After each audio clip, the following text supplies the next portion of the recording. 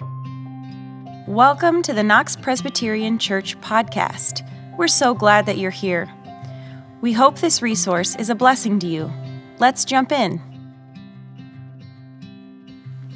A few words of prelude before I read our scripture and preach our sermon for the morning. The first word is this. Psalm 22 is 32 verses long, and I wanted to read it all to you, but I'm not gonna. So instead, what I would encourage you to do is read the whole thing sometime this week. It doesn't take that long to read, but I would encourage you to read Psalm 22. The memory verse is verses 1 through 3. Those might not be your favorite verses out of this psalm. Don't memorize them if they're not the ones that strike you. Memorize the ones that strike you. And the second kind of important note is that Psalm 22 was famous before this event, but became more famous after. Jesus, when on the cross, quoted the opening lines of Psalm 22. Jesus, while on the cross, quoted the opening lines in English, my God, why have you forsaken me?" And we read this in the Gospel of Mark in the 15th chapter, and Mark gives us both, the Greek, but the English and the Aramaic, Eloi, Eloi, lama sabachthani. My God, why have you forsaken me? So, Psalm 22.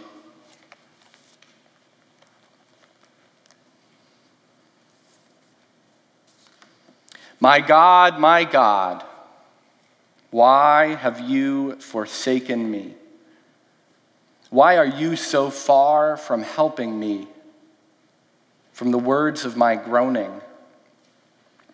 Oh, my God, I cry by day, but you do not answer, and by night, but find no rest. Yet you are holy, enthroned on the praises of Israel. In you our ancestors trusted. They trusted, and you delivered them. To you they cried, and were saved. In you they trusted, and were not put to shame. But I am a worm, and not human, scorned by others and despised by the people. All who see me mock at me. They make their mouths at me. They shake their heads. Commit your cause to the Lord. Let him deliver. Let him rescue the one in whom he delights. All the ends of the earth shall remember and turn to the Lord, and all the families of the nations shall worship before him. For dominion belongs to the Lord, and he rules over the nations. To him indeed shall all who sleep in the earth bow down. Before him shall bow all who go down to the dust, and I shall live for him. Posterity will serve him. Future generations will be told about the Lord and proclaim his deliverance to a people yet unborn, saying that he has done it. This is the word of God for us, the people of God. Thanks be to God. Lord God Almighty, may the words of my mouth and the meditation of my heart be pleasing unto you. Amen.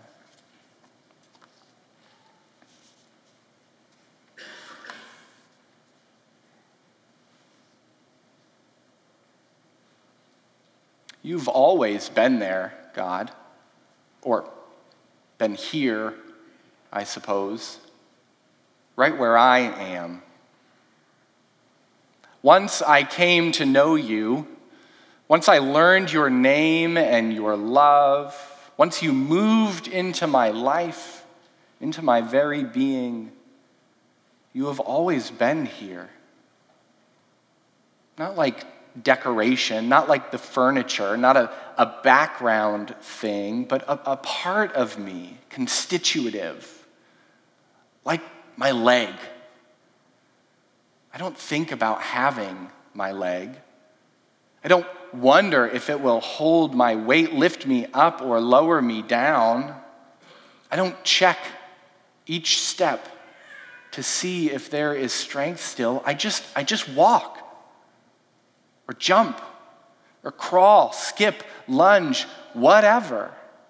My leg carries me out of bed in the morning and takes me to work, takes me to friends' houses, helps me reach the top shelf. It's not that I take my leg for granted. God, I don't take you for granted. You're just so faithful, so present, like my own limbs, that it never crossed my mind that you might one day be gone from me, that you might leave. My God, why have you forsaken me?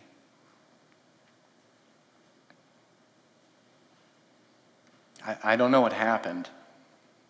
I don't know where you went, why you are far from me, why I cannot feel your presence.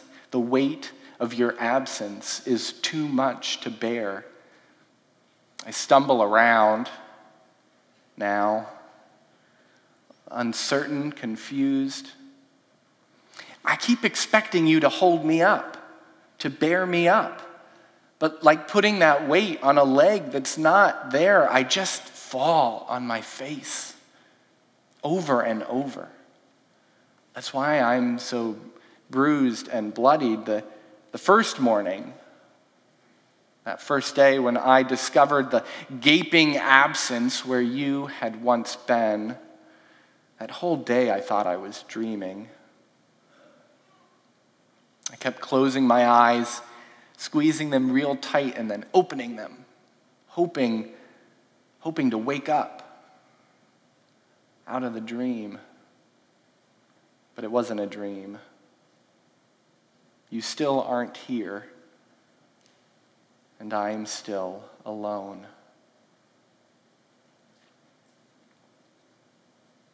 My God, why have you forsaken me? You aren't here. But it's not like you're dead. When I come to church in search of you, I can tell that you're still in heaven, still high up on the throne, still ensconced in praise, glorified and magnified and worshiped by all of your sons and daughters. The trees and the rocks still cry out to you, God, proclaiming your praise, along with the birds of the air and the beasts of the field and the great fish of the sea, naming you, naming your holiness, your grandeur. Others have trusted you, I know. Saints, we call them. Men and women who followed you, some even unto death. King David loved you, even as Saul chased him with spear and soldier, accusing him of all sorts of horrible things. As David took refuge amongst the enemies of your people, and you rescued him. Queen Esther, she faced the annihilation of the whole of the people of Israel. She stood on their behalf with you, and you saved them through her. And St. Paul, his trust was astonishing. What is it that he says about his sufferings for the gospel? 5 times I have received from the Jews the 40 lashes minus 1. 3 times I was beaten with rods. Once I received a stoning. 3 times I was shipwrecked. For a night and a day I was adrift at sea on frequent journeys, in danger from rivers, danger from bandits, danger from my own people, danger from Gentiles, danger in the city, danger in the wilderness, danger at sea, danger from false brothers and sisters, in toil and hardship through many a sleepless night, hungry and thirsty, often without food, cold and naked. You did not embarrass St. Paul, but constantly, faithfully saved, delivered him. My God, why have you forsaken me? I don't hardly know who I am anymore without you. I don't feel human. I don't feel like a person, a functioning member of our society, or even a part of the body of Christ. Imposter syndrome on steroids. People see that I am a mess. They see the wreck that has become my life. They know, God, that I belong to you, that I follow you, that I love you. And so when they see the state that I am in, well, they doubt you too, don't they? Have you prayed? They ask, reeking of condescension. They aren't genuinely curious about the state of my spiritual health. They don't want to know the truth of my state. If it happened to me, it could happen to them. They hide their scorn from me and for you behind a thin veneer of piety. Have you prayed? Have you been thankful? Have you turned your worries over to God? You know you shouldn't worry. As though it's my fault. As though I am the reason for your absence. As though I cut you off, turned you away, pushed you back. The great God of the universe rejected by me, mere mortal. No. I know it's not me. I know these so-called friends are just rubbing salt in the wound, glad to see me in this sorry state. I don't think, or they don't think, that you can do anything for me. They don't think you ever have, and they are glad to see me suffer. My God, why have you forsaken me?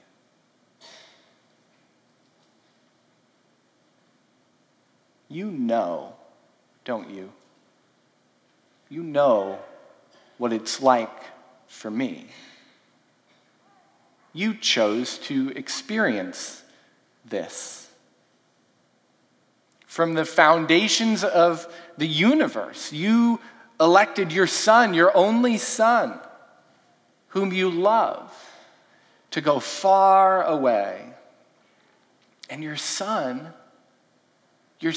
willed to go, willed to be sent, to set aside, whatever that might mean, to set aside the rights and privileges of divinity and to take on humanity, strange as it is to be born. God, born of flesh, knowing full well that this would lead to the death of that son in the flesh. You know what it is like to be mocked, ridiculed, to be betrayed by the one who knew you, handed over to sinful powers, stripped of your clothing, beaten, shamed, hung on a cross, left to die. You took on a body so that you might be able to die. You took on flesh so that it could be pierced. You took on blood so that it could be shed. Breath so it could be offered up. Eloi, Eloi, lama sabachthani. Your kingdom come, Lord God. Your kingdom come. There will be a day, just like you have said, when the trumpet will blast, the sky will be ripped asunder, the great heavenly host, the choir of angels will descend in song, and your son, your precious son, the Lamb of God, who is slain will return. That Lamb white as snow will remove Satan from the throne of earth, banish evil, sin, darkness, death, worry, misery, strife, anguish, fear, contempt, jealousy, rage, shame, heartbreak, hunger, thirst, want, need, anxiety, carelessness, grief, pain. Remove every trace, every memory, until there is nothing left, not even faith and hope, but only love. And the Lamb enthroned in heaven will make his home here on the earth, God's kingdom to reign unto the ages, forever and ever. And all will see, every ruler and power on this earth, every man, woman, child, all the great beasts of the field and the birds of the air and the fish of the sea will see the Lamb seated on the glorious throne. No one will be able to deny you, O God, on that great and glorious day. Every knee will bow, Lord God, in heaven and on earth and under the earth. My God, why have you forsaken me?